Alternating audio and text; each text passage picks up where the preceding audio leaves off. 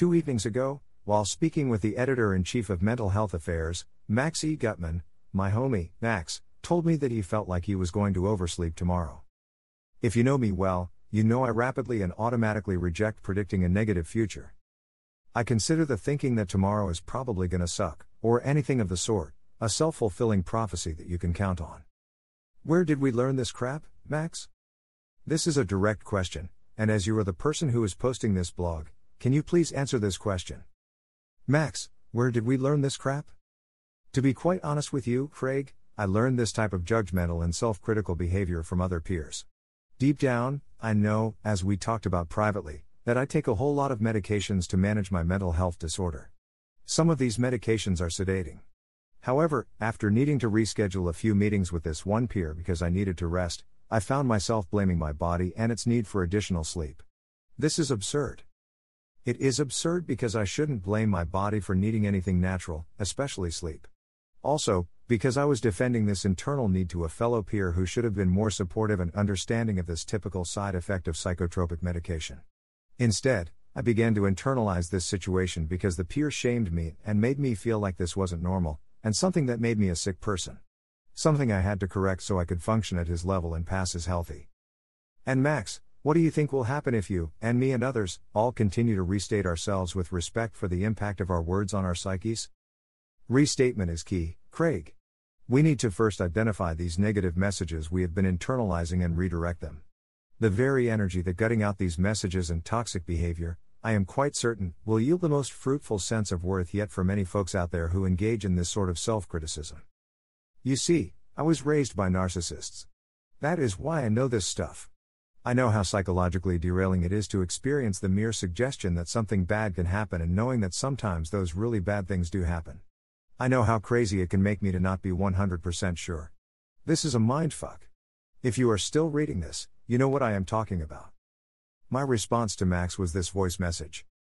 https://mentalhealthafairs.blog/wp-content/upload/2021/08/finalblog.mp3. He told me he liked my perspective. He acknowledged that words are spells. I was taught that by someone who hurt me deeply. Nevertheless, they were and are correct. What we say matters a lot. We don't just impact ourselves, we impact those around us. I admit that sometimes I do the opposite of what I am saying here. I would prefer to view myself as a work in progress, and not something less flattering. But so what? That is exactly my point. Every moment is ours to make a choice in. How much more simple of a choice can most people make than saying something one way and adjusting it to another way? This is about you doing you, because no one else can do you better. Although I cannot relate personally, most people from an early age, God willing, associate their birthday with knowing that a celebration of some sort, in honor of them, is coming, and it is all about celebrating your life and future. This is an analogy. If you associate tomorrow with something uplifting or satisfying or anything of decent value to you, then tomorrow will be that much more of what will be good for you. The result is much less important than the process. Greater than that sounds like recovery to me. So I hope that with each day forward, perhaps there is a way to think about tomorrow as I woke up when my body was rested enough for me to wake up.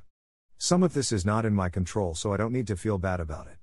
Even if I wake up much later than I would have liked, I could do something good and healthy and hopeful and kind and self-loving and transform myself into the man I deserve to be in this moment and do it again and again and again. At some point it gets a little easier. One last thing, a while ago Max asked me to write about friendship and peer support. It immediately dawned upon me that this is a good example of what friendship and peer support is. What a cool blessing it is to create something good, via an honest and true process, done for the right reasons. That reason being that you care about others and you know that it is a gift, giving of your heart and experience to others, especially when they also do the same for you.